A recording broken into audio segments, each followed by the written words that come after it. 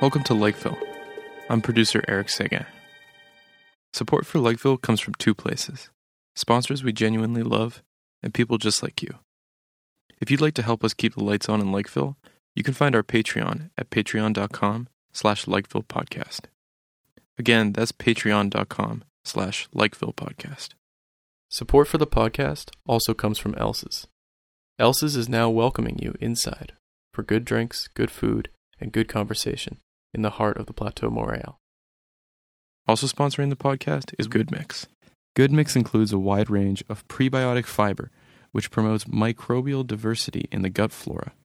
You can get 15% off your next purchase of Good Mix at Amazon and at goodmixfoods.com by using the code LAKEVILLE when you check out online.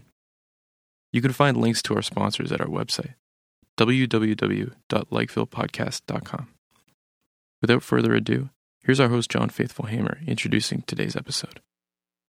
Welcome to the Lakeville Podcast. This is John Faithful Hamer.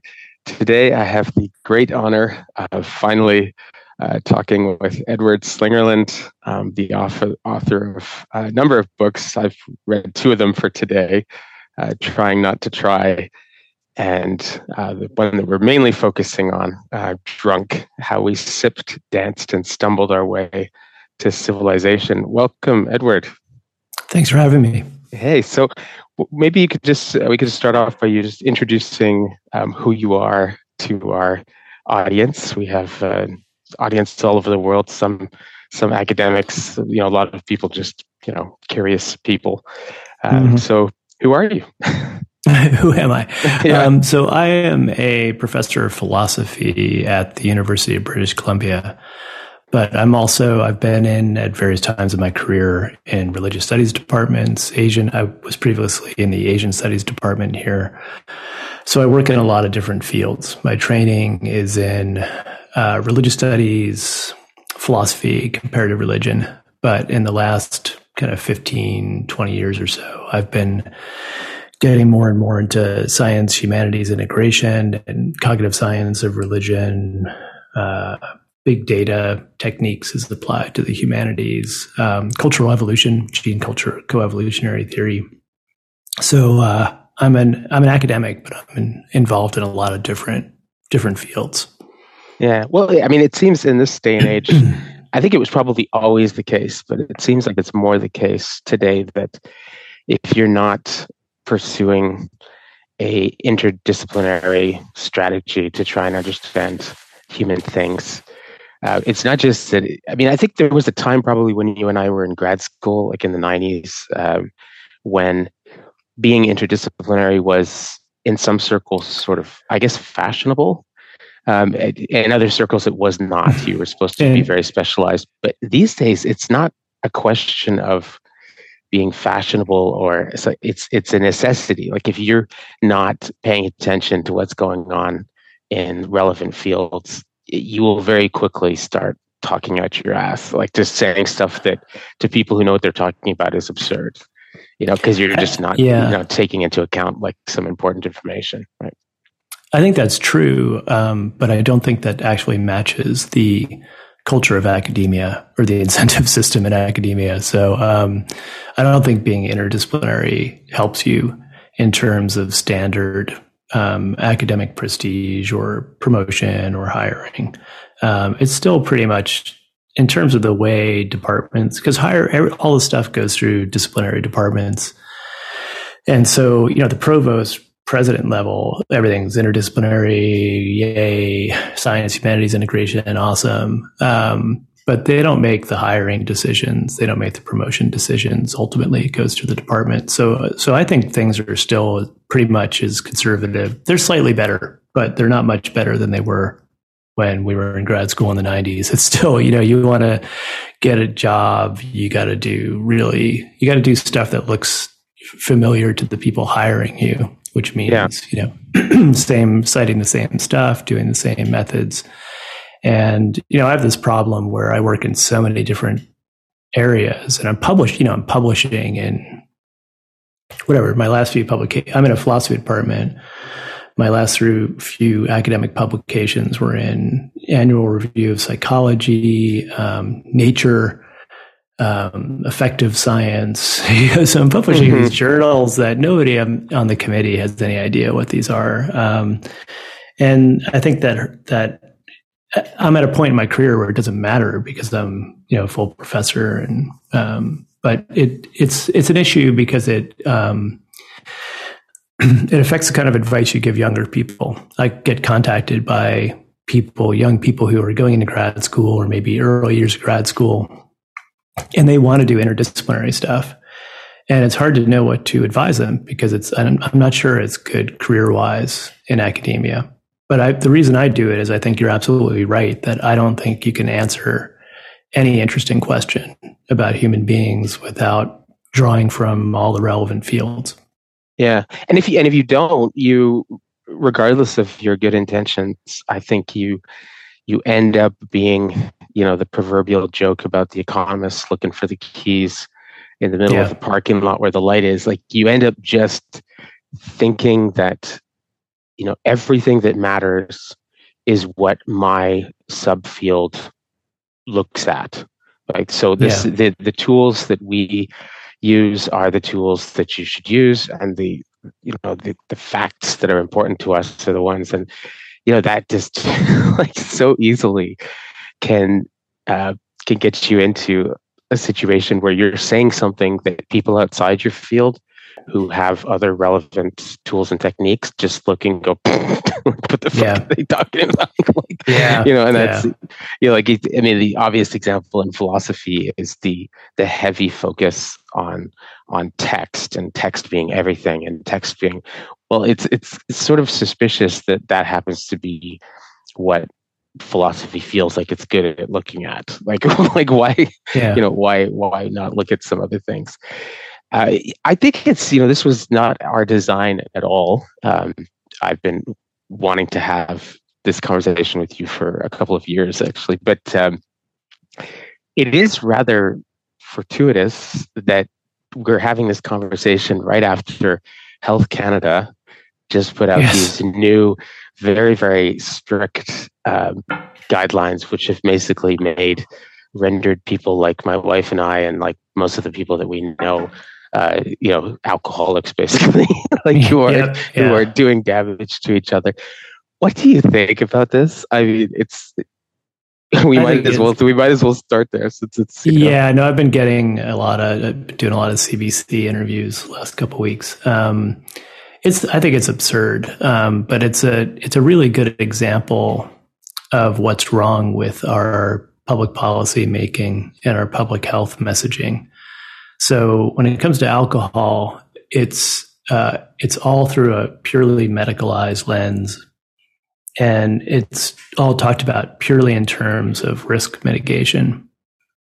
And that's just not how normal human beings make decisions about their lives. So, from a purely medical perspective, you shouldn't drive a motorized vehicle. I mean, driving a car is really dangerous. It's, the net negative for your health is negative, but many people still drive cars because, they're useful in some ways. And, it's probably best for your health to never leave your house except to, go do a prescribed exercise routine and get a certain amount of vitamin D.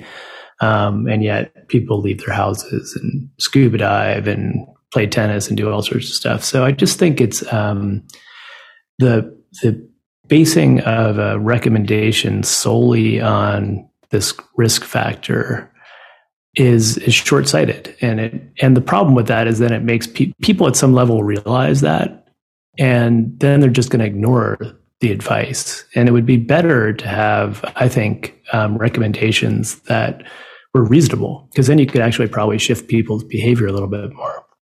So, in the case of alcohol, there's, things have changed. So there was, maybe 10, 15 years ago, the alcohol industry, I think, was fighting this on the wrong battlefield. So there was a period when advocates of moderate consumption were playing the medicalized game. So they were like, okay, well, no, there are these health benefits French paradox, cholesterol reduction. And that was the wrong battle to fight, because I think they were going to lose that battle, and they have. So the medical consensus is shifting to the point that it looks like there's probably little to no net physiological benefit to alcohol consumption. And it's probably overall bad for you in terms of liver damage and cancer risk and all these other things. But that's, it ignores the fact that there's all these benefits to alcohol. It's a cultural technology that we've been using for at least 20,000 years, all across the world, all throughout history.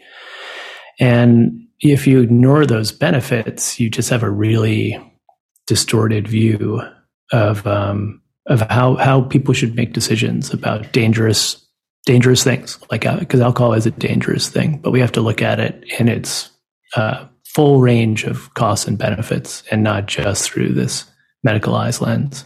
Yeah, it's funny because people will say that they're really worried about these AI dystopian futures where you tell the AI to make some paper clips, and that's the one metric and it basically just destroys the whole world, finding natural resources to make unlimited amounts of paper clips. But that's exactly the way that people who act like making your life be as long quantitatively as possible and as cancer, that is the absolute maximum goal. I mean, it's sort of like all of Nietzsche's worst fears about what he thought our age, like in the Joyful Wisdom, when he talks about leisure and idleness, and he says today people can't even go for a walk in the woods without having an excuse. Oh, I'm doing it for my health.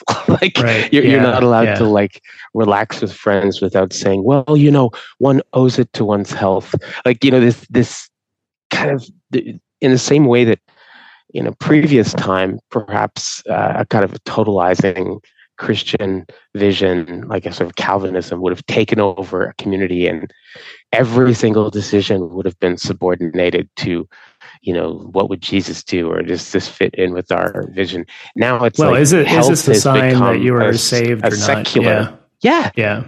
Oh, it's definitely. I mean, my dissertation was all about how modern health culture is basically a sort of a secular version of a kind of Protestantism. I have to read that, because that's what my next book is probably going to touch on that. Because sweet. I'm troubled by this neo-Calvinist attitude where everyone's trying to maximize their effectiveness all the time, and everything's seen through the lens of is this increasing my lifespan? Is this making me more productive? These life hacks where I'm gonna sleep in 2-hour chunks because science has shown that optimizes your output, and I'll do sunrise yoga, and everything that goes into my body has to be organic and approved by this body, and it's a weird. I think it answers this human desire for control. Yes, and it's just as you say, a secular form of some of these older ascetic traditions. It's a form of asceticism. Yeah, but it's weird. And I for one, if someone told me, okay, if for you to enjoy wine with your meals for the rest of your life, you're going to lose a year of lifespan, I'd be fine with that. Right? Where do I sign up for that? Yeah. Who wants to live 91 years, and never have a nice Chardonnay again? So the next book's going to be more broadly about hedonism and our inability to just enjoy pleasure for pleasure's sake without having to justify it somehow. Well, I find the prohibitionists are very, I mean, of course humans are like this, but they're very inconsistent on this score. So if you switch to the topic of sex, and you say, because if I talk to, let's say, one of my family members who are real fundamentalist Christians and hardcore, and they will say that what's wrong with and an older kind of kind of hardcore Catholic would say the same thing, that what's wrong with homosexuality is that the purpose of sex is just reproduction.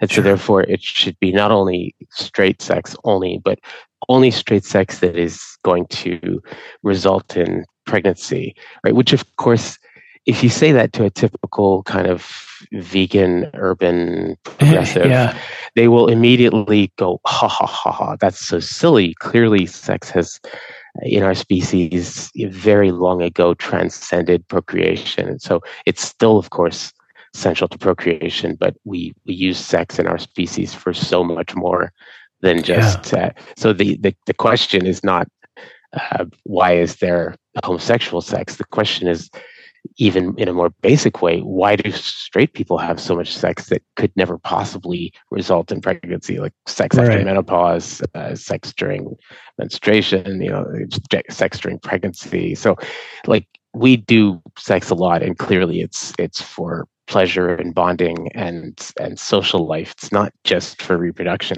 So the same people who will just nod their head in agreement with that, and to turn on PBS and NPR, they don't realize that what they're saying about alcohol is just as absurd. Yeah. It's exactly as absurd. Yeah, it's absolutely. And I think it's in some ways more absurd because, in Drunk, one of the things I'm trying to debunk is this idea that alcohol or taste for alcohol is an evolutionary mistake. In the case of masturbation and non-reproductive sex, I think it is a mistake. So I don't think, the fact that we still have sex past menopause, during menstruation, whatever, that we have homosexual sex, that we have all sorts of wildly non-reproductive sex, is probably just because evolution doesn't care. Like that, all that non-reproductive sex is pretty non-costly. It's the basic system. I give you this orgasm for doing the thing that I want you to do most, which is pass on copies of your genes to the next generation. That basic system works pretty well. And essentially, because it's a very costless thing, evolution can, again, personifying evolution, it's just a blind process, but it's helpful to use intentional language. Evolution can look the other way. It doesn't really care. In the case of alcohol, though, it's actually quite costly behavior. It probably is physiologically damaging. You've got people who have tendencies to alcohol use disorder, for whom it's really dangerous to use alcohol. It can lead to all these social problems. It's quite economically costly.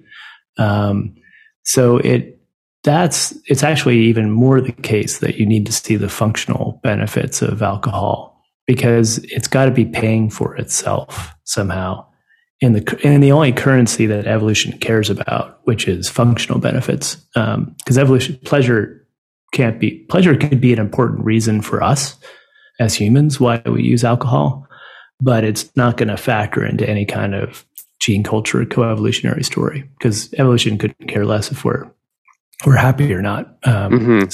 So that's why you've got to see, even more so than the case of non-reproductive sex, you have to tell some kind of functional story about what alcohol is doing for us.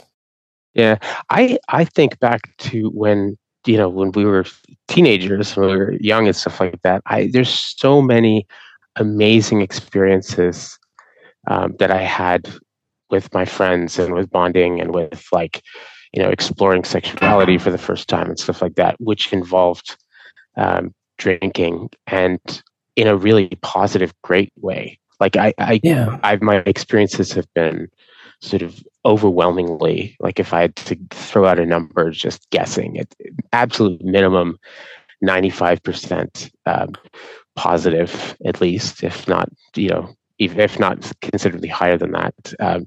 And they were having to go through all of those really, really embarrassing, exciting, crazy, scary things just stone cold sober, I think, would have been much, much harder. And I wonder if there's some connection between the fact that, the younger people today are drinking less on average than in the past, and they're also having like they have way less friends than on average than was the case 20 years ago or 40 years ago or 60 years ago. And they're having, like, they talk about the sex recession, that they're having less sex. I wonder if there's some connection between those two things. What do you think? Yeah, possibly. I'm not going to go on the record advocating for teen alcohol use and sex, just in case hey, my dean is out there listening to this. Yeah. But certainly, I mean, look, there's a lot of ways humans have used alcohol. So we use it as an anxiety and stress reduction. So humans have always kind of used alcohol at the end of the day to unwind and mark the transition, really important transition between, the work day or the day of productive stuff and the time of relaxation and socializing. It's got, as I document Drunk, there's probably two main things alcohol is doing for us. The first thing, it's down regulating our prefrontal cortex. So the PFC. The PFC is a really important part of the brain, but it doesn't mature until like in your mid-20s, which is really weird. And it's the last part of a human being to develop. And I think that's significant. I think it suggests that there's a real evolutionary trade-off that is going on, which is why evolution's kind of slow walking the development of the PFC. It's it doesn't fully lock in until you're, in evolutionary terms, kind of fully mature. Mid-20s is kind of when you'd be an adult in most traditional societies. So the PFC is great for focusing on a task, getting to work on time, delaying gratification, suppressing inappropriate emotions or inappropriate desires. So it's the center of what psychologists call executive function or cognitive control. But it interferes with some things. So one thing it gets in the way of is creativity. So this is why kids are much more demonstrably more creative than adults. So Alison Gopnik, who's a developmental psychologist at Berkeley, has done this great work on these problem-solving tasks that require insight. You can't just kind of reason your way A, B, C, D. You have to see, I see how this works. You need a kind of lateral thinking insight. And kids are great at this. 4 or 5-year-olds can solve these tasks, no problem. And your ability to solve them just decreases as you age. And in the book, I lay down the decrease in performance on this task against the line showing the maturation of the PFC. So basically, as we get better at focusing, we get worse at seeing remote possibilities or new things. And so that's one of the things alcohol has been doing for us as a species is helping us, relax our mind and see new possibilities. And that's going to be important at all sorts of life stages. And just important for us as a species, because unlike any other species, we're dependent on technology, and therefore we're dependent on innovations. We're constantly having to revamp our tool sets, or we're competing with other groups that have maybe better tool sets than us, and then they can do better in the environment. So it's been a crucial tool for helping us be more creative. But then also what you hinted at is this pro-social, social bonding, social interaction benefit. So if your PFC is down-regulated, you're going to be more open and less able to bullshit me. You're going to be the things you say are going to be actually probably more honest than if your PFC is monitoring everything you're saying. And so people are more trustworthy when they've downregulated the PFC a bit. It's also the other thing ethanol is doing is ramping up these pro-social chemicals, so serotonin, endorphins, which just make us like ourselves more. They put us in a better mood, right? Where we like ourselves more, we're more confident, we like other people more, we find them more appealing. And so it's been this crucial tool that humans have used to overcome social awkwardness, overcome potential distrust, overcome maybe competing interests or potential hostility. And that's why anytime you see humans getting together and needing to bond or trust each other or just relax around each other more, you see ethanol coming out. And if in the few cultures that don't have alcohol, there's some other chemical intoxicant they're using that serves exactly the same function. You see it appearing at exactly the same times. So yeah, it suggests there's this really important. Yeah, and I love how you point out in your book as well that because I was like, oh my God, is he going to mention that? And you totally did. The fact that cultures that have sort of declared war on intoxicants, usually they just have I was a Pentecostal Christian when I was a teenager. You guys are really good at doing that. Yeah, and chemically. Yeah. You are 100% correct that they basically use repetitive singing, standing, breathing to induce a kind of a manic, euphoric state where you suddenly the PFC and people are speaking in tongues and all this stuff. Yeah. So whether they're doing it, it's as you put it in your quote from Huxley, that it's sort of intoxicants all the way down kind of thing. That you're getting yourself fucked up one way or another. Like you're getting into that headspace one way or another. Right? Yeah, it's chemicals all the way down, right? So it's you can either get the chemicals exogenously, so you get them from the outside in the form of this liquid beverage. Or you can generate them endogenously. You can get the same effect through sleep deprivation, repetitive singing, dancing, pain. The first account of speaking in tongues and kind of things you associate with Pentecostals is in the New Testament, right? And they're speaking in tongues. Acts, yeah. The people walking by say, "Oh, these people are drunk." Right, because it looks identical to being intoxicated on alcohol, and that's because it is physiologically very similar. You're attaining the same goal through a different process. Yeah, you say that there's two main factors. I want to definitely make sure we get into this: the whole northern drinking culture and southern drinking culture, and how the two main things that have made alcohol much more problematic in the modern world are isolation and and what is it? The distillation. Yeah. So can you sort of just sketch that out and what the two different cultures are? Yeah. So the last chapter of the book is focused on the dark side of Dionysus, the buzzkill chapter, the buzzkill chapter. But it really is it's integral to the argument because I have had a lot of people say to me, "Oh, did your editor make you add that on?" And no, it was part of the structure of the book from the very beginning. It didn't feel tacked on to me at all. Yeah, it felt like being responsible. Covering the whole issue.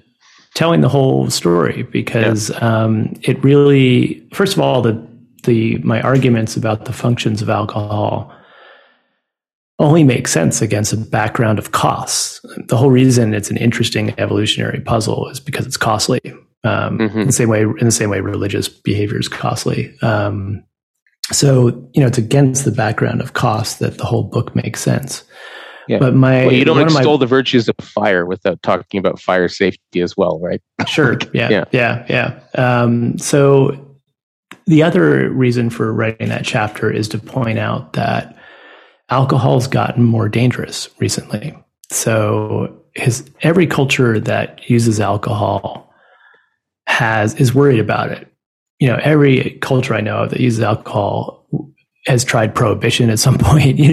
They're worried about consumption because they see that it's a two-sided thing. So Dionysus is this wonderful god. He can give you these great gifts, but some of those gifts can turn out to not be so awesome. Like he gave the golden touch to Midas, and that didn't turn out so well for Midas. So and his followers would get drunk in the woods, and if you ran across them, they would kill you and eat you.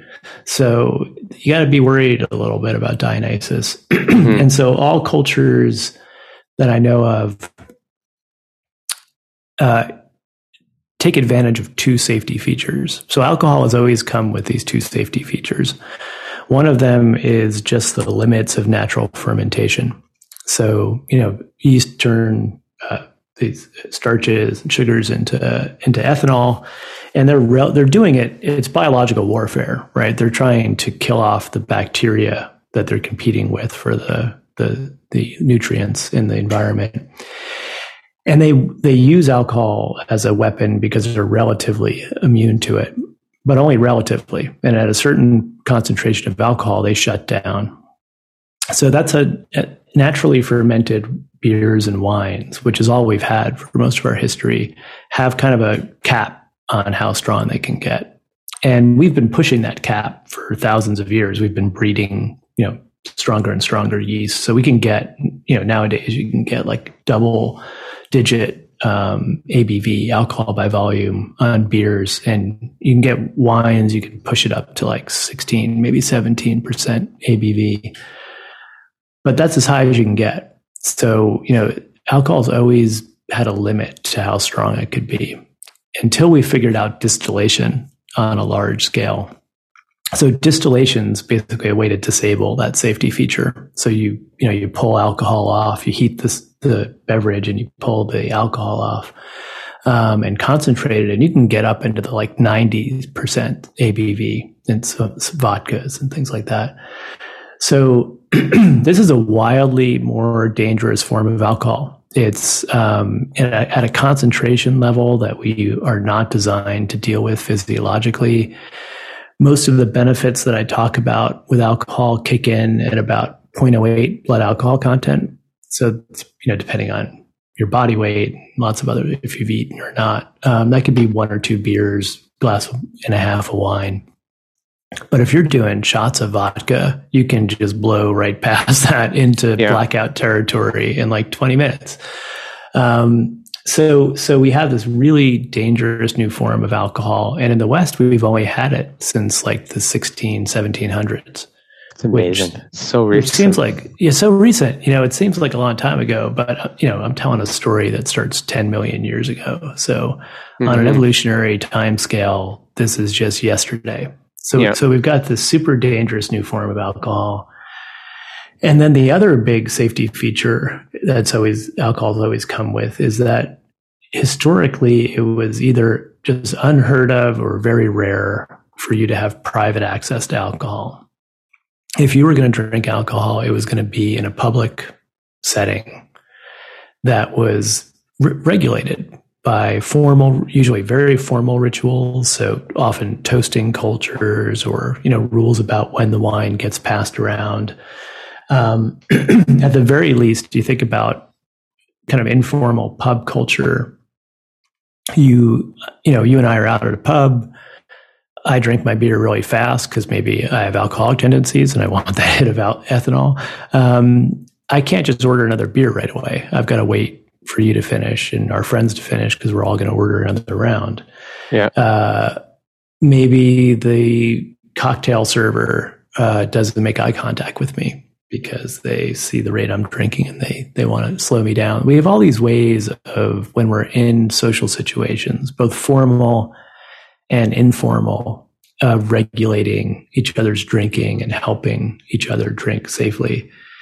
And all that gets thrown out the window when I can order a case of tequila from my local liquor store and just have it delivered to my house.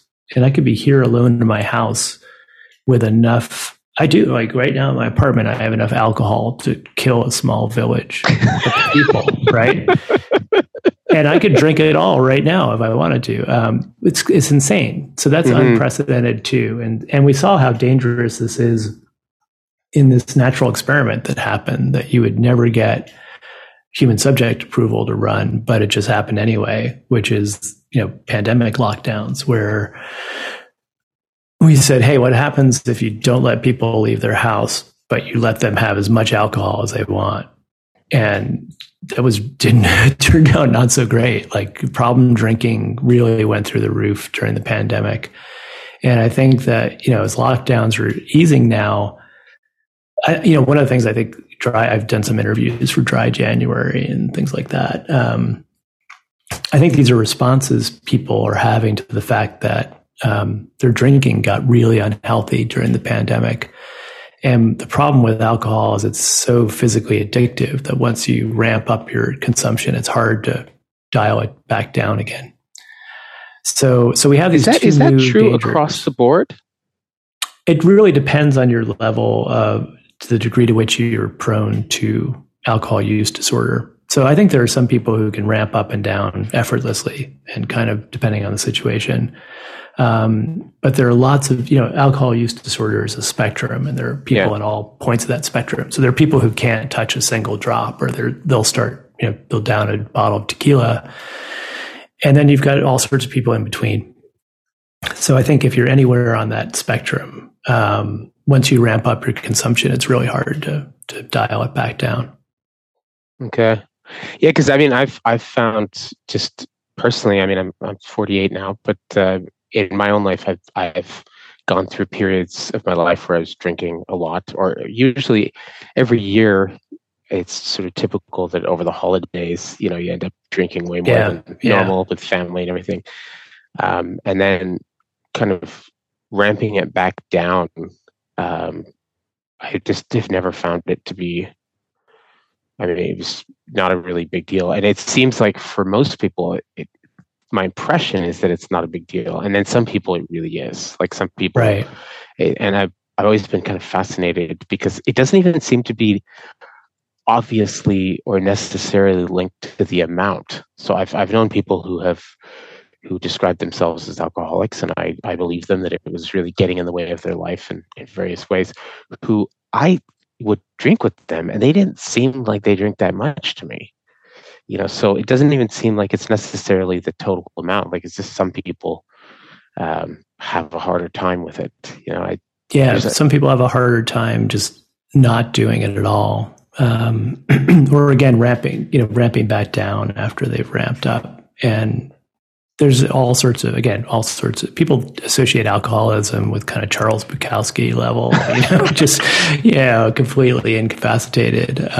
But actually alcohol use disorder is a spectrum, and people can be at all different points on that. People who have typically a family history of alcohol use disorder can have trouble ramping down their consumption. Even if they, you never see them visibly drunk, they could have a kind of dependence on a certain amount of alcohol every day. So you're lucky, you're part of a pretty low risk population where you have more control over it. But alcohol is it's a dangerous substance. And I think the most dangerous thing about it is how addictive it is physically, especially if you kind of are prone to being susceptible to that. So that's where, these drinking cultures come in. So, there's various ways we control or don't control each other's drinking. And anthropologists talk about Southern versus Northern drinking cultures. And they're talking about Europe. But it generalizes. So Russia is a Northern culture in this typology.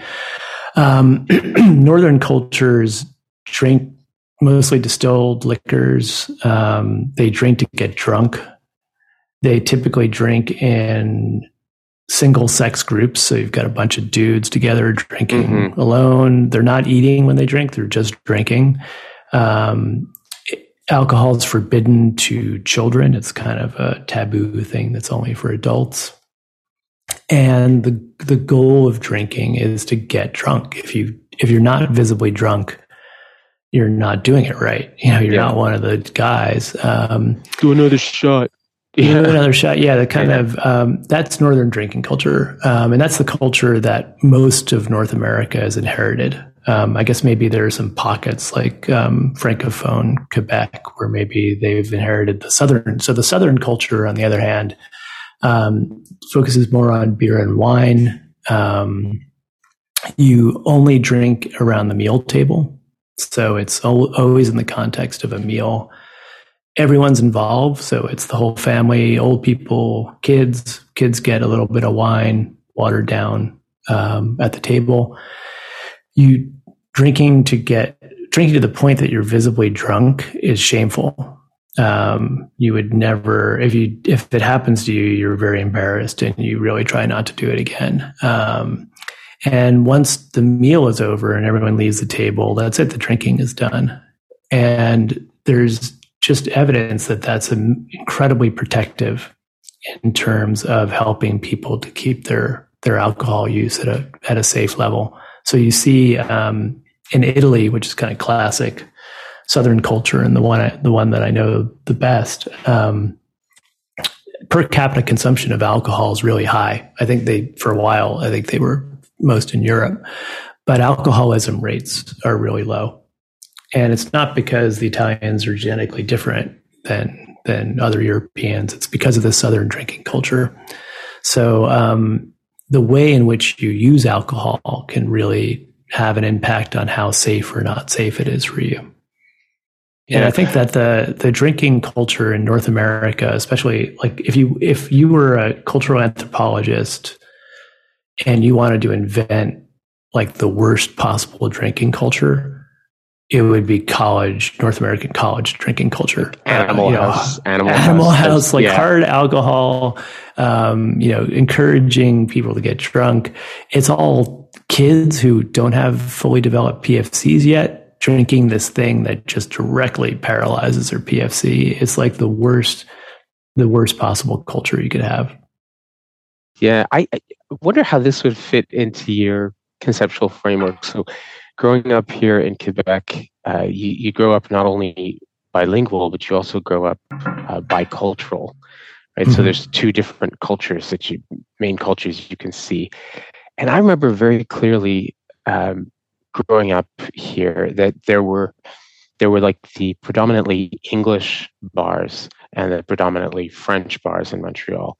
And mm-hmm. they were on different streets in different regions of the city. Yeah. But there was a very, very big difference between the drinking culture at the one or the other. So I remember when I started going out with the fake ID when I was, I don't know, like 16, 17, like with friends, or to the places that would look the other way if you were underage. There was, if you went to a typical English bar, which were on these streets called Bishop and Crescent in downtown Montreal. Yeah, I could picture them. Yeah. Those bars, they would have, let's say, a typical club bar that had 3 floors. For a Friday or Saturday night, they would have a small army of steroid-pumped bouncers with headsets. Yeah. And they would be stopping fights on the dance floor throughout the evening. And then just as a regular part of the culture, when the bars let out at 3:00 in the morning, there would be a couple slugfests out on the sidewalk after that. That was the culture of the English bars. Meanwhile, I would go with my French friends to like Saint-Denis and stuff like that in Plateau Montréal to the bars. Meanwhile, this would be a club that's exactly the same size, 3 floors, like tons of people dancing, young people. And in this place, there would be no bouncers, literally not one bouncer in the place. Yeah. If a problem happened, one of the bartenders or one of the waiters or waitresses would call the police and the police would come. But that almost never happened. I think in all my years, a kid going to like French bars and clubs, I saw maybe 1 or 2 physical altercations break out in the entire time. And this is right in the same city, often just a few streets away, completely different drinking cultures. And then to take it a little bit farther, growing up here, my friends, especially when you're sort of learning how to drink and you're figuring out what your tolerance is and how to do things, I've actually, at the age of 48, I've never puked on alcohol in my life. Like I've never done it to that extent. But I've gotten very drunk before, but I just didn't puke. But I had friends who, when we were teenagers and maybe like when they were just on the learning curve, they overdid it one night and they were sick the next day. Yeah. But this is the most ever happened to any of my friends or my friends' friends or my extended family was puking. That was it. Well, my first serious girlfriend, she ended up going to the Maritimes for university, and she was at Mount Allison. And then she ended up, after she graduated, she ended up living in Halifax for a little while. And she just constantly was telling me, she's like, oh my God, she goes, the drinking culture here is like nothing I've ever seen growing up in Montreal. She said, not only do people routinely drink till they puke, like, every weekend, it's like a slogan, party till you puke. Yeah. But on top of that, people routinely have to get their carpets and their furniture professionally and their beds professionally cleaned, because people get so wasted that they piss themselves. Oh God! And even shit themselves. Like, remember in Train Spotting when he shits himself? They routinely, and this is just like, that's just what happens. It's no big. People are gonna, and this was normalized, and she was horrified by it. And so she actually came back and asked, like, have you ever heard of anybody drinking until they had to go to the hospital for alcohol poisoning? I was like, no. She asked like all of her friends in our network here, have you ever heard of anybody drinking so much that they pissed themselves? And they had never heard of anybody doing this. So what do you think is going on? Like, what shapes those cultures? Well, it's a beautiful example, because I really love the Montreal example, because it's a nice controlled experiment in a way. Yes. You've got the same place, probably genetically pretty similar people, but wildly different cultures, just side by side, streets away from each other. And the results are completely different. So that's a beautiful, I'll use that from now on. That's a great example of just how important culture is, right? If you have a healthy culture, it's protective against this kind of crazy binge drinking. And so, I worry. My daughter's 16, and she's experimenting with alcohol, and I'm hoping that Vancouver, Anglophone Vancouver, is very much a northern drinking culture. We don't have very much French influence here, and I'm hoping that the fact that she grew up spending a lot of time in Italy and being exposed to that culture and being exposed to that culture at home. So, at a pretty early age, she could have a little bit of wine with dinner at home. And I'm hoping that'll be protective for her. But it's scary. I wish I could raise her in a culture where when she walks out the door, the culture she's encountering is the same one she has at home. But unfortunately, it's not in Anglophone parts of Canada. Yeah. Well, the way that it was done here, this is what my mother was like with us, and what we were like with our kids. Our kids are 20 and 19 at the moment, but my mother always said, like, if you're gonna drink, you're gonna do drugs and stuff like that, but I would like you to do it in house parties where there's a parent, like nearby, somewhere, sort of in case of emergency, break glass kind of thing. We don't want you dealing with like the police or with neighbors unmitigated. We want some sort of protect. So I remember like we lived in an apartment building when I was a teenager, and my aunt lived in an apartment down the hall. And so when I had a party, like for my 16th birthday, we had booze and stuff like that, and my mom had a sort of don't ask, don't tell kind of policy.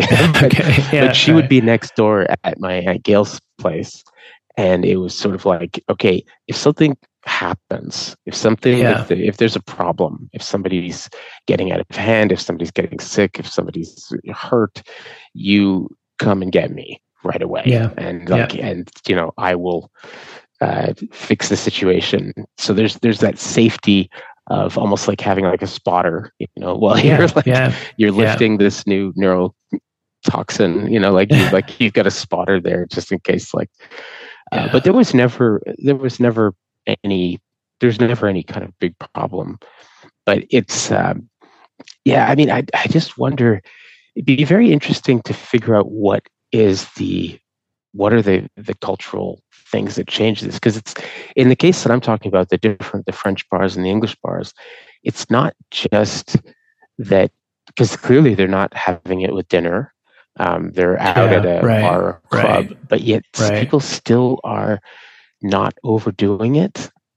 It's because there's an internalized shame. Like if you, I lived in Rome for a year on sabbatical. And if you're walking around downtown Rome at night and you see visibly drunk people, they're American or German or Russian tourists. They're not locals. Locals just don't drink to the point of getting drunk. And I think that's the really crucial thing, is that if you have a culture where drinking to excess, where you slur your words and you stumble and people look at you askance.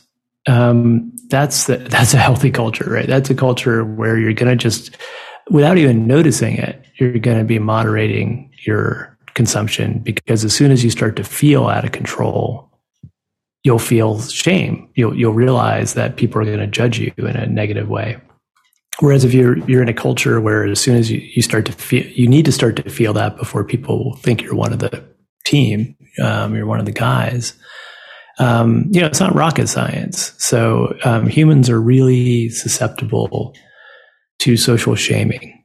And so I think that if you have a culture that considers drinking to excess, drinking to the point that you throw up, drinking to the fact that you can't walk straight, if they view that as shameful, people are just going to not do it. Even if they're in a club at night and, they have in theory access to infinite amounts of alcohol. So I think that, I don't know how you change that once it's established.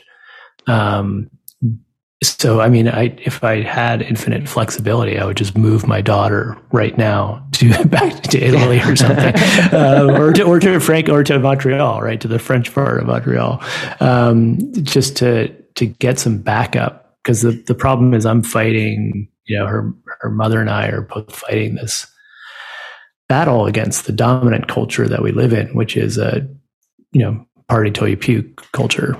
Yeah.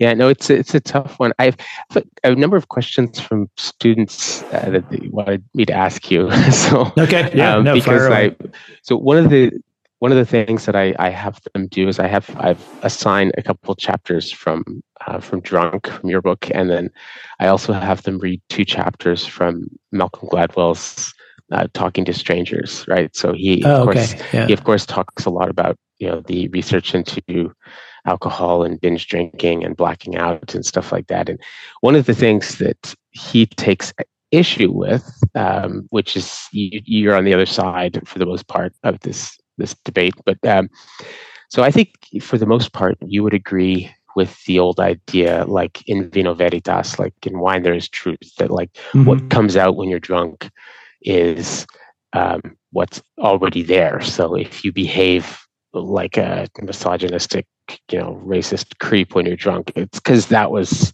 already primed in you. Like the alcohol didn't make you like that. It just sort of disinhibited you so that you could act on what was already there, right? And I tend to very much agree with that, just for a lot of reasons. It makes a great deal of sense to me.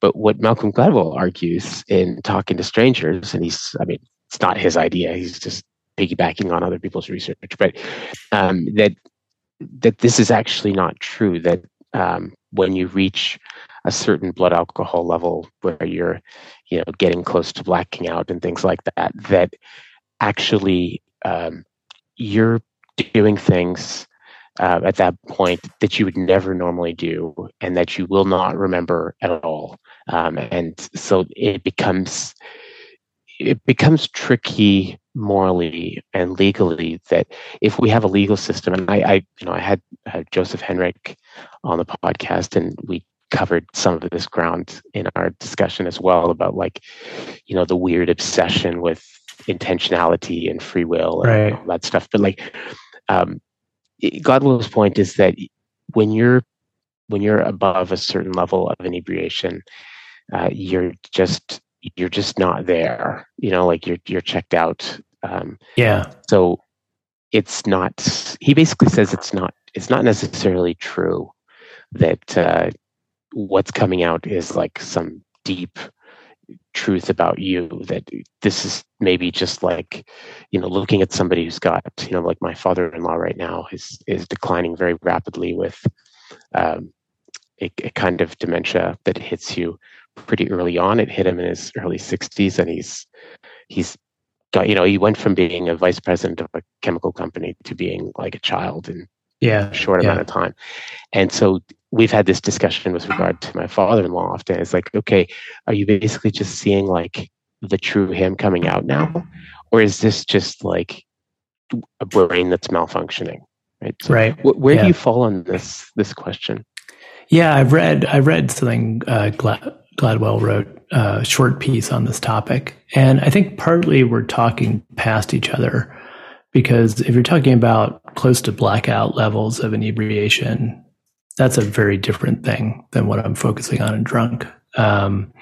So, and it also gets a different issue of like who's the, who are you?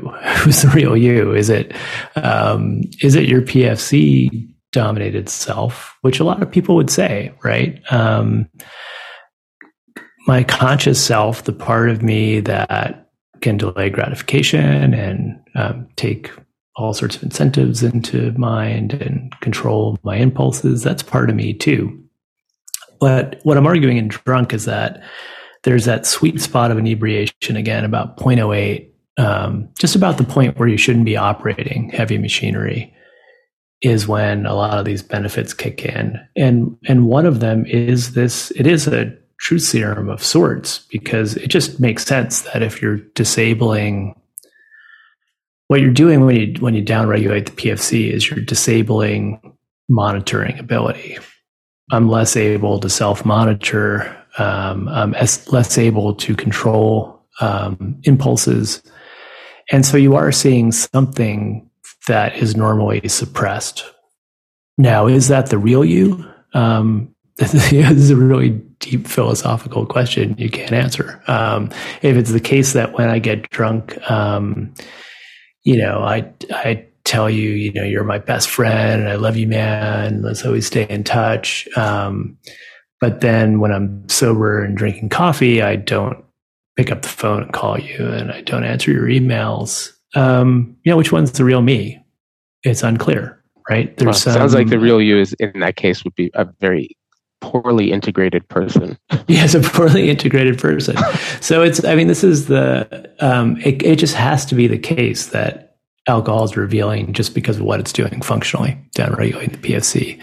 But you take the PFC down enough, and then once you get up to really high levels of inebriation, whatever, 0.2, 0.3, where you're getting near to blacking out, you've now taken so much of the neocortex offline that then I don't think it's the real you anymore. Now you're more like a kind of dementia patient where you've taken out such large chunks of the brain that it's hard to say who you're dealing with anymore. So I would agree with Gladwell on that. But the kind of in vino, it's in vino veritas. So in wine, there's truth. In tequila shots, maybe there's not truth, right? It's all dosage dependent. Oh, that's good. Yeah. You should write that down. That's a really I will good write line. that down. Yeah. That's a really good line. So would you say like the if the old expression is drunk words are sober thoughts. So if drunk words are sober thoughts, are drunk actions sober fantasies? Maybe. Although again, who you are when you've taken big chunks of the brain offline could be unpredictable and may not really line up with what you really want in your sober life. So it's complicated. It gets to this big issue, right, of the unity of the self. And, I tend to think that there's not as strong a unity as we think there is. So it's a complicated issue of, who you are once you've disabled parts of that self. But yeah, I think that, the tension between what I'm saying and Gladwell's saying is resolved if you think about different levels of inebriation. That really we're talking not about like a spectrum, but it's a phase change. Like it's like when you go into like blackout mode, it's a different thing completely. Like I liked where you said that in the book that some changes that we could do to fix this, that there should be a different drinking age for hard stuff for distilled liquors than for beer and wine, that we should just look at them as different things. That makes a lot of sense. Yeah, so I think, and this is the case in some jurisdictions. So I think in Germany, there's different drinking ages, and we treat them differently. I know in the States, there are a lot of states where, you can have a wine and beer license, but it's very hard to get a distilled liquor license. So there is some degree to which we treat them differently, but not enough, I think. I really think that distilled liquors are so much more dangerous, especially for young people, because young people are trying to figure out how to use alcohol, and through trial and error, often without any kind of adult supervision. And if they're experimenting with a 3% ABV beer, there's a lot of, it's like they're driving a bumper car. They've got these big bumpers that are keeping them safe, because just physically, it's really hard to get dangerously drunk on a 3% beer. If they have access to tequila or vodka, they could get really, really dangerously drunk very quickly because they don't know what they're doing. And so I really think that, I think it's the danger is compounded by the fact that young people, who are not drinking age yet, for them, distilled liquor is the liquor of choice, because it's cheaper kind of per punch. Like you can get a cheap bottle of vodka will get you really messed up in a way that trying to do the same thing with beer or wine would cost you a lot more. It's easier to conceal. It's easier to sneak. So, if you have alcohol at home, your parents have alcohol, it's easier to, drain some of the vodka bottle and fill it back with water, or just hope your parents don't notice, whereas, if my Chateau Neuf de Pape is missing, I'm going to pick that up pretty quickly. So I think, it's a problem because young people drinking are going to tend to gravitate to distilled liquor for a lot of different reasons that are just pragmatic.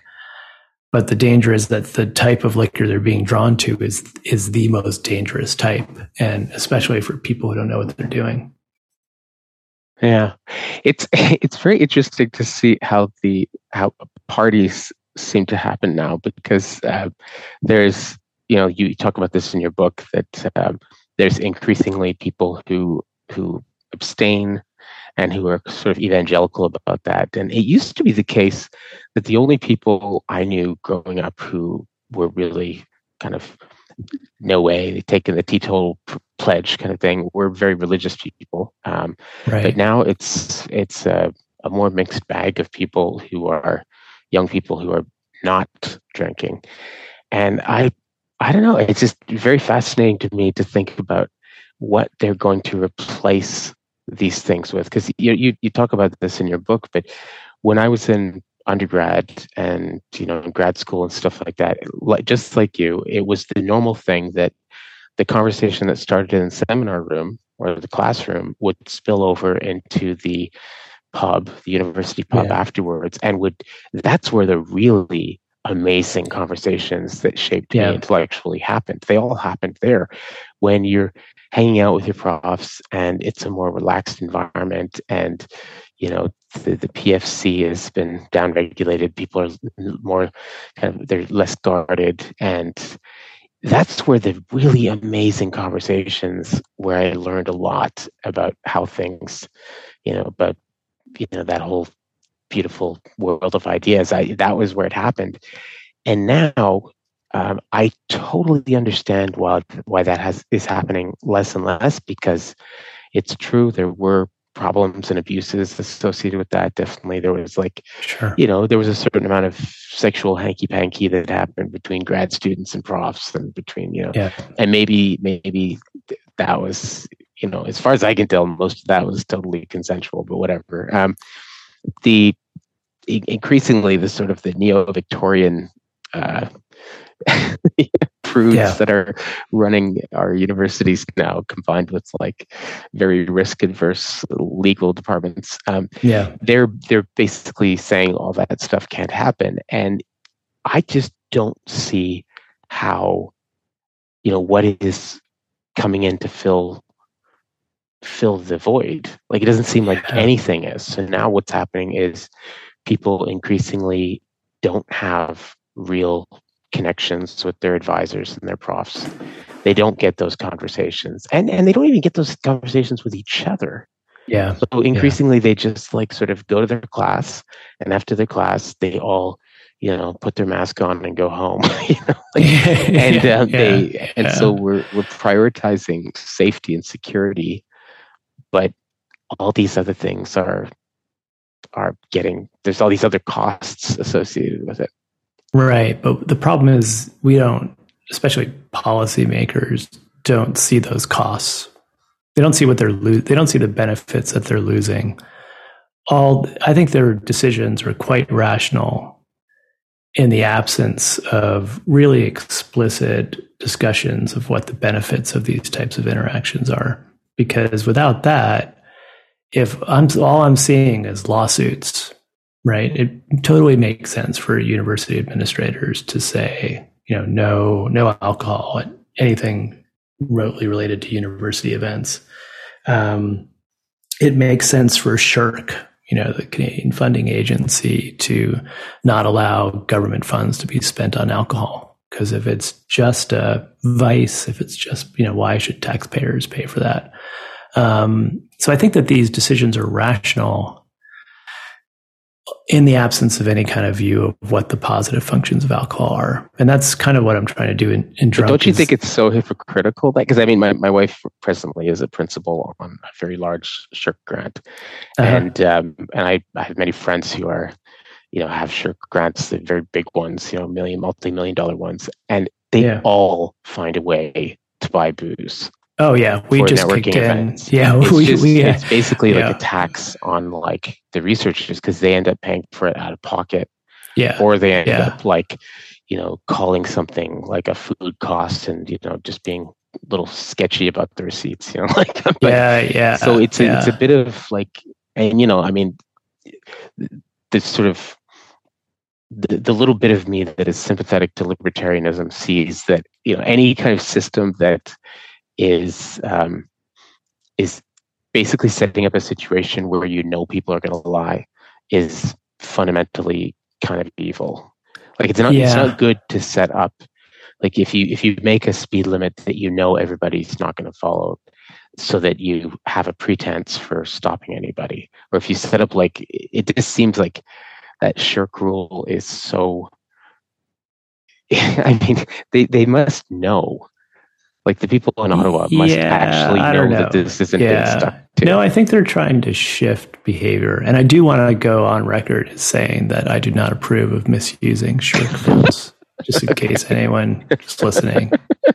I officially disapprove of that. Yes. So we got this, I talk about this briefly in Drunk, that we, Joe Henrik, who you just talked to, and I, and Ara Noren-Zion, and Mark Collard, who's an archaeologist now at SFU, we got a big SSHRC partnership grant. This was the first when that program just started. We got the first partnership grant at UBC, $3 million over 5 years. And it was a networking grant. It was a grant to bring together research teams who had been working in isolation and in some cases in competition with one another. A lot of big egos. Our job was to get them all to cooperate and work together. And so we got the grant, and I was like, well, there's no way we're going to do this without alcohol. So we just, the four of us, chipped in funds to what we called it our black fund, that we would use for alcohol. Black bag operations. But I don't think it's necessarily hypocritical of Ottawa to have this policy. It's a rational policy if you view alcohol purely as a vice. I mean, they're also not going to pay for pornography so that you can masturbate, after you've done your day of research, because you do that on your own time. And I think the problem is that government agencies, university administrators, view alcohol as just a vice on par with nicotine or masturbation or eating junk food. So why would taxpayers pay for that? And I think what needs to change is for people to realize that alcohol is not purely a vice. It has this really crucial function. And so we had these breakthroughs where, people who hated each other finally talked and agreed to, share a postdoc or collaborate on this project. And I am 100% sure that would not have happened if we had been drinking Pepsi. That worked because we were drinking really good red wine over a nice meal. People were getting relaxed. They were getting some serotonin boosts. They were getting endorphins. They suddenly decided they didn't hate their rival as much as they did before. That is purely due to this ancient, ubiquitous function of alcohol. So I think that just, we need to be, I think we're aware of it implicitly at some level. Most people realize that, this is why, the pandemic, we're shutting down everything, right? Can't go to the gym anymore. You can't get a haircut. But liquor stores stayed open. And that's also kind of hypocritical. But I think it's because we have this implicit recognition that alcohol serves this crucial function. But we don't, I think, until what I'm hoping to do in Drunk is actually just spell out, look, here are the benefits. Here's the scientific evidence for these benefits, why ethanol hitting your brain body system would produce these benefits. Here's, massive amount of cross-cultural and historical and anthropological evidence that this is precisely how cultures throughout time and across the world have used this substance. If you can lay that case out there, then, me as a university administrator or the head of SHRC can make a more rational decision about this and realize that if I'm asking people to network professionally, I need to give them the cultural technologies that are appropriate to that task. And that's going to include, moderate amount of alcohol. Okay. When I was preparing for this discussion, I went and read your book, Trying Not to Try. Drunk, I've read probably, like 5 times now, and I was amazed at how much the two books are connected. Like they almost seem like, sometime in the future, if you came out with a new edition, like sort of the way in which certain books by Nietzsche are always coupled together, right. It feels like these really should be like 2 parts of one larger volume, because you really are looking at like some very, very similar questions and different solutions. Because you could say Drunk is sort of like the best and most efficient cultural technology that we've come up with that makes you good at being effortless, getting into effortless action, right? That's, and so it seems like your third book that you're working on now seems like maybe it's the third part of the trilogy sort of thing. So, how is this project that you're working on, the third book in the trilogy, as I sort of conceptualize it, how is it going to sort of revisit the questions that you bring up in Trying Not to Try and Drunk, and what new things are you going to look at in the new one? Yeah, that's interesting. It's not fully formed yet, and I have an academic monograph I'm going to be writing in between, because I have to just show everybody that I'm still a real professor. But the next book is going to be a kind of continuity. Yeah, it's an interesting way to look. I haven't consciously thought about it that way. But certainly, Drunk grows out of Try Not to Try. And so a lot of my colleagues, it makes sense that I would write a trade book about early Chinese philosophy, because that's my main area of specialty. The fact that I would write a trade book about the history of alcohol and science of alcohol seems bizarre to most of my colleagues. But you're absolutely right that it grew organically out of the Try Not to Try project, because what I'm trying to get people to see in that book, first book, is the power of spontaneity, the function of getting into this state of wu-wei or effortless action, how it, you're more creative, you're more flexible, you socialize better with others, you have this right? This kind of charismatic power that makes people trust you and like you. And in writing that book, I was grappling with this paradox of wu-wei. If you know that being spontaneous is the secret to success in a given situation, how do you force yourself to be spontaneous? And and I argue it is a cognitive paradox, because the part of your brain you're activating, the PFC, when you're trying to do something, is in this case the thing you're trying to shut down. So it's directly counterproductive. And in Try Not to Try, I walked through these various strategies that these early Taoists and Confucians came up with to try to trick you, essentially, into getting around this paradox. So, sit in meditation, do these rituals, breathe in this way, various ways to essentially use your body to get around this mental paradox. But one of these texts, the Zhuangzi, uses drunkenness at one point as a metaphor for being in the state of wu-wei. So it talks about this passage talks about this guy who's coming home from a night of drinking, and he falls off a cart, and he's unharmed because he didn't know he was riding, and he doesn't know he's fallen out. He's kind of protected by being, he rolls with it, and he which doesn't we've all up. Experienced. I've fallen when I was drunk, and you don't hurt yourself at all because you're so relaxed. You just you're roll loose. Naturally, and you're loose. Yeah. So and it's clearly there a metaphor, because at the end of the story he says, imagine if you could be protected this much by alcohol, how much more so if you're drunk on heaven, is how the passage ends. So, what you want to be drunk on, you want to be like the Pentecostals and be drunk on heaven, not on this physical substance.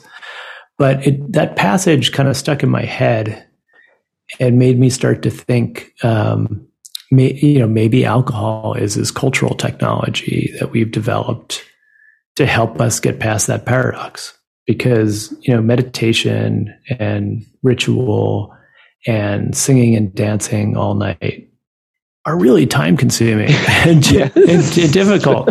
And if you could get the same effect just by having a couple of glasses of wine, maybe there's a reason that, cultures use this technology. So drunk grew out of that tension, but, the benefits of spontaneity and the paradoxes and tensions that we face in capturing its benefits.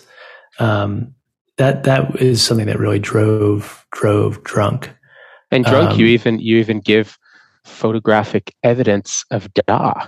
You capture photographically, like you actually that wonderful work from the Brazilian researcher that showed that people actually are more attractive when they're drunk, which is amazing. It's like you actually that was one of the many obvious connections between the two books. It's like, here's photographic, they captured Da. This is what Da looks like. This is your brain on Da. Any questions?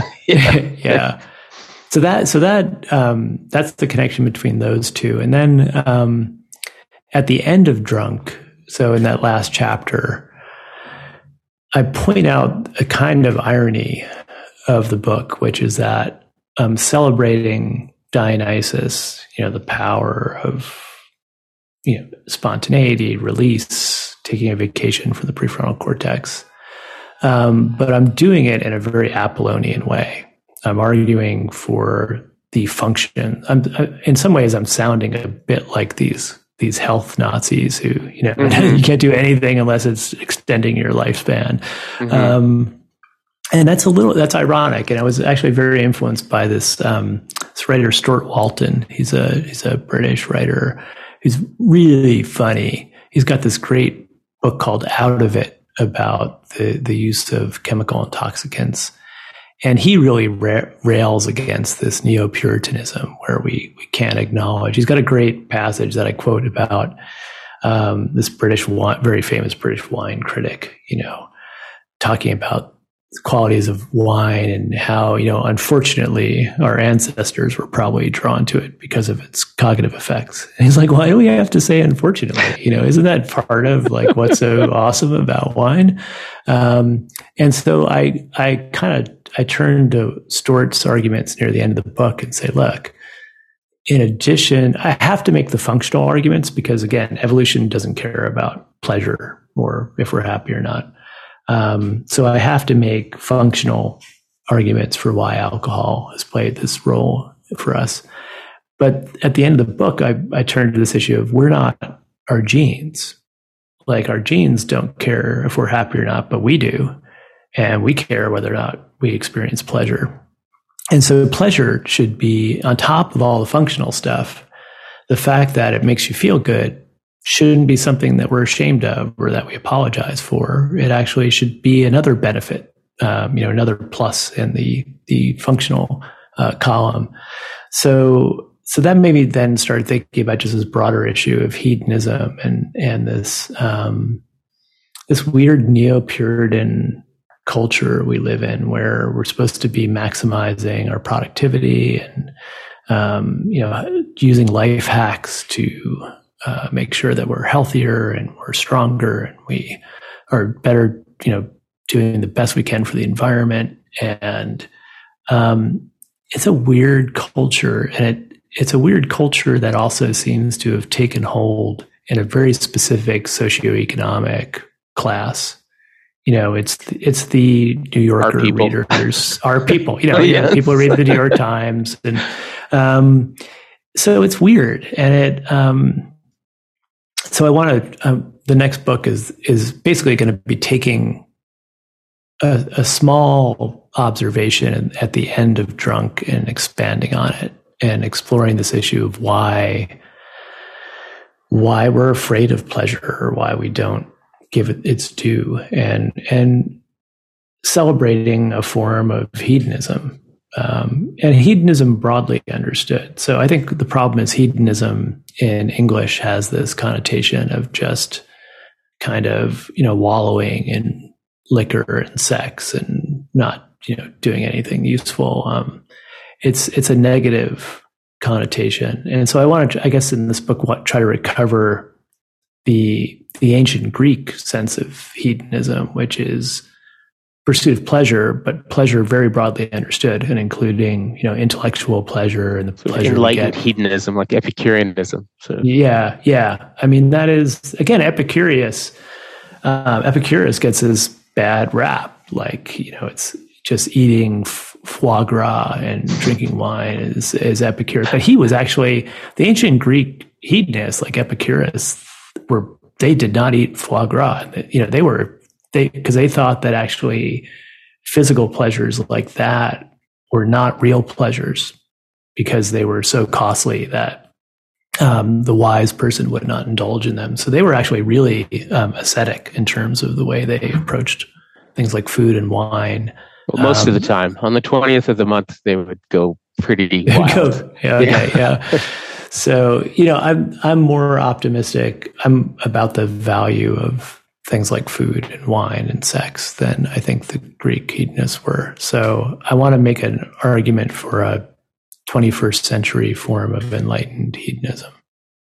Yeah, now that would be really, really fascinating. I mean, one of the parallels you make throughout Drunk, and you talk about this and trying not to try it as well, is the way in which that same kind of class of people, the New York Times, PBS, NPR, kind of like people, that the way that they view religion, that religion is basically this like silly, destructive thing that we should get rid of, this sort of new atheist kind of position. Yeah. But then there'll be some people who say, well, religion is it's kind of crazy and it's bullshit, but it has all these important social functions. So we should be pro-religion because of its, which is really kind of another version of like, we should be pro this because it's good for you or nutritious or something, right? It helps social movements or, Martin Luther King used the churches, so we should be pro-churches because they can make activism. But this is the kind of reductionism that you're always taking aim at, that like, why do things have to be necessarily, if something is inherently fun and pleasurable and people like doing it, then like just leave them alone. Like they don't, you don't have to sort of find some way in which this is like got antioxidants or something like. Yeah. Well, you see this with child rearing too, where like kids get shunted into things that are quote unquote fun, but they also have to be educational, right? They've got to be learning something that's going to help them get into a competitive elementary school. And I think that's a problem, right? You know, kids should have fun just because they should have fun, right? Yeah. They should be let loose to do completely useless things because that's what childhood is about. And so, yeah, I think, you know, there's this, there's an anxiety in the professional classes because there's so much competition. It's harder to get slots at elite schools. You know, AI is going to start displacing certain knowledge workers soon. So maybe that's part of it. Well, we already this semester, I'm sure you've been talking a lot in your department. Yeah, we tried like, to. Oh my God. It's just, you know, and I actually went back and realized I probably got a couple papers like that last semester. I just didn't know it.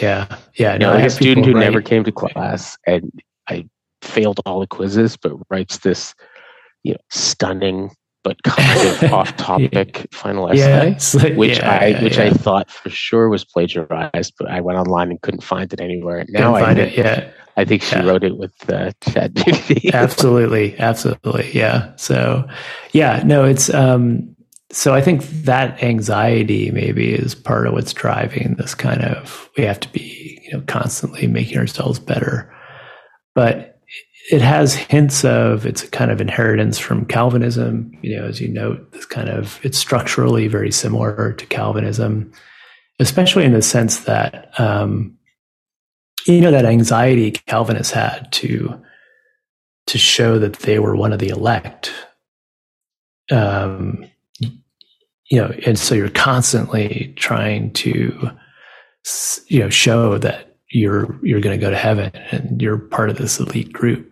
I think it's a very similar kind of signaling that a lot of people in our social circles feel like they need to do, you know, on Twitter, all this virtue signaling. And it's a weird phenomenon, but it makes sense sociologically, I think. And it's not structurally that different from other types of religion.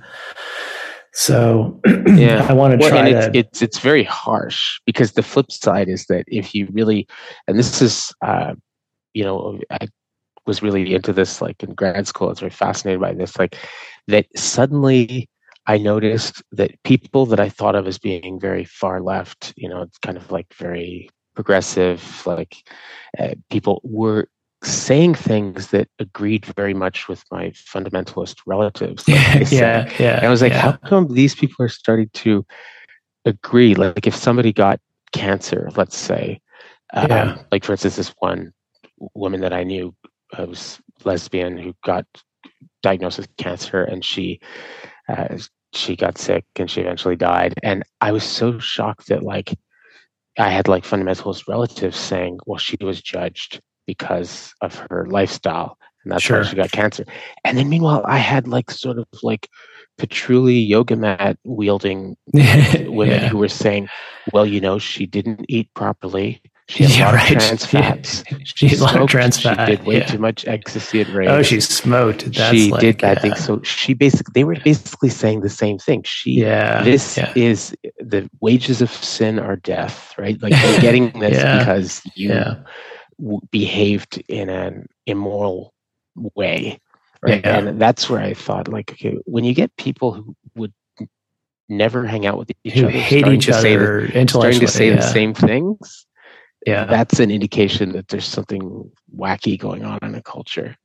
Yeah, no, especially the moral shaming and the kind of displays the need to display moral purity, and also just immediately condemn, absolutely and without question, any perceived departure from orthodoxy is all just, as a religious studies scholar, so you growing up in a fundamentalist environment would recognize it right away, and me as a religious studies scholar recognize it right away. It's how religions work, right? You have an in-group, you've got certain costly displays you make to show you're part of the in-group. You police your boundaries very carefully. And, crucially, to show that you're a member of the tribe, you have to condemn without question immediately anyone who's violated, the purity standards that you embrace. And so that's exactly what I think you see in kind of certain militant forms of the left now that have kind of dominate academia now, and parts of public life like journalism. And so it's interesting. I find it interesting just intellectually because it, as a religious studies scholar, I want to kind of study it. But I also interact with adherents to, I have to also in my professional life interact with adherents to these they have a certain amount of power over your life, right? In a way that fundamentalist religious people just don't, because they're just in different domains. Yeah. So you have to pay attention to them, and one thing I find with humans are like, but like, it's that if you try and express to people who have that ideology that they're behaving in a fundamentally religious way, they just can't see it. It's like the sixth sense, I see dead people, they don't know they're dead. It's like I see religious people, they don't know they're religious. That is the difference too, is that there's not a self-awareness that it's a belief system, and that maybe in a way makes it harder to control in a way, because people don't, at least fundamentalists, know that they're religious, they belong to a religion, they know what their group identity is. I don't think this other movement is as self-aware of itself as a movement. No, they just think they have the truth. Yeah. So they don't have a faith, they just have the truth, and everybody else who doesn't is bad or, benighted. So the next book will be, Drunk was already kind of not great for my standing in that community, and I think the next book will probably further diminish my standing. But there's going to be sort of like in praise of pleasure or in defense of pleasure, something like that. Yeah. Wow. Well, this has been an absolutely fascinating conversation, and I thank you so much for taking time out of your busy schedule to come on our podcast. Would it be okay if I forward, because I get a lot of questions from students about your stuff, if I just forward the questions to you? Absolutely. This semester, because I get they ask fantastic questions, like really quite interesting. But anyway, this has been fantastic, and I very much look forward to reading your next book and your academic book as well. What's the academic book going to be about? It's going to be about virtue ethics and moral perception, and this idea in virtue ethics that the really crucial thing in kind of moral training or moral education is not learning how to use maxims like a deontologist would want you to do, or assign value to things in the world and do utilitarian calculus. And it's not even about moments of conscious choice. It's about perceiving the world the right way. It's about building up habits of attention and perception that allow you to see the world in a better way. So I'm very influenced by Iris. I don't know if you know Iris Murdoch's work. No. She's kind of early, viewed as one of the early figures in the virtue ethics movement. And she's got these brilliant essays on the importance of attention, like attending to the world properly, attending to other people, crucially. For her, it's really most important in the social world. And so I'm going to explore these arguments in the context of early Confucian thought. So I'm going to look at early Confucians through the lens of how what they're trying to do is train your moral perception. And one of the tools that they use for doing that is literature, art more generally, but literature in particular. So So how would that relate to? I'm just curious. Like, how would that relate to sort of Jean-Jacques Rousseau's, like, because he very much in Emile and other works, he's sort of talking about how this Enlightenment idea from Kant and other people, that like you can just sort of reason your way into a moral life, and Rousseau thought, no, you've got to have a sentimental education as well. You've got to train the emotions so that basically you're not just like going through the motions because you've reasoned that this is the right thing to do. You actually feel like doing the right thing. Yeah, like, that's very much virtue your ethics. Sentimental education has been shaped, and so this has become like a pattern of behavior. So it's not just that you're being politically correct in a particular motion. For instance, like it's not just that you're being politically correct by calling somebody by the pronouns that they prefer. It's that you respect this other human soul enough to sort of like go along with their self-conception, and it's so you're not going through the motions. It's that it actually makes sense to you. Well, of course I should, if my name is John Faithfulheimer, but I like to go by Jimmy, well, just fucking call me Jimmy. And it's not pro forma. It's like, well, of course I should call him Jimmy if that's what he likes. Is that what is the connection between those things? That's absolutely the difference between kind of rationalist Enlightenment ethics, which tend to be the dominant ones in philosophy departments, for instance, and this alternate tradition that goes back to Aristotle, but that you can see also in European romantics. You see it in Rousseau, you see it in Schiller. So in Germany, Friedrich Schiller. You see it in Nietzsche. People want to argue that Nietzsche is a virtue ethicist. So the idea that the important part of humans is not necessarily the empty rational part. It's the feelings, and to be a good person means responding immediately and spontaneously. It's related to Wu-Wei, right? It's immediately and spontaneously to the world in an appropriate way. That's what a virtue is the disposition to respond immediately and spontaneously in a morally appropriate way to a morally relevant situation. And your example of pronouns is a great example. So it would be, the deontologist would say, have some rule about it. The utilitarians, I don't know how they would handle that. There's some value to be assigned to respecting people, and that's worth 10. The amount of effort you have to expend is worth 6, so you should do it. I don't know. But a virtue ethicist would say that, no, you train yourself to see people as they want to be seen, which is a takes some work, because this is where Iris Murdoch, I think, is brilliant. She thinks that the problem we have, as she's coming out of essentially a kind of Christian mystical background mixed with this Neoplatonism, so I'm not fully on board metaphysically with her, but I think she's right that our central problem is that we see the world in this way that's distorted by our own selfishness and our own anxieties through a glass darkly. And and it's the task of seeing correctly, in her view, is getting past that. And she thinks that really good art can help us do that.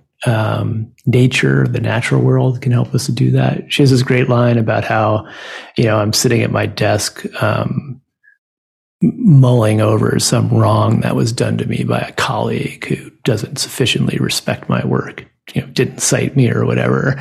And I look out the window and there's a kestrel hovering there. And suddenly, this nature breaking through my morbid thoughts and, confronting me with a reality that is not me, makes me, now when I return to what I was thinking about, I'm like, oh, that doesn't matter anymore. So she thinks, art, nature can do this for you, but the task is for her, it's very much social. You see other people with a kind of loving attention is what she wants. Sounds beautiful. And she comes, I really want to read this. It's beautiful. It's really beautiful. Yeah, it's beautiful. She's got I can give you, there's a volume that's got her 3 most popular essays in it. That's great.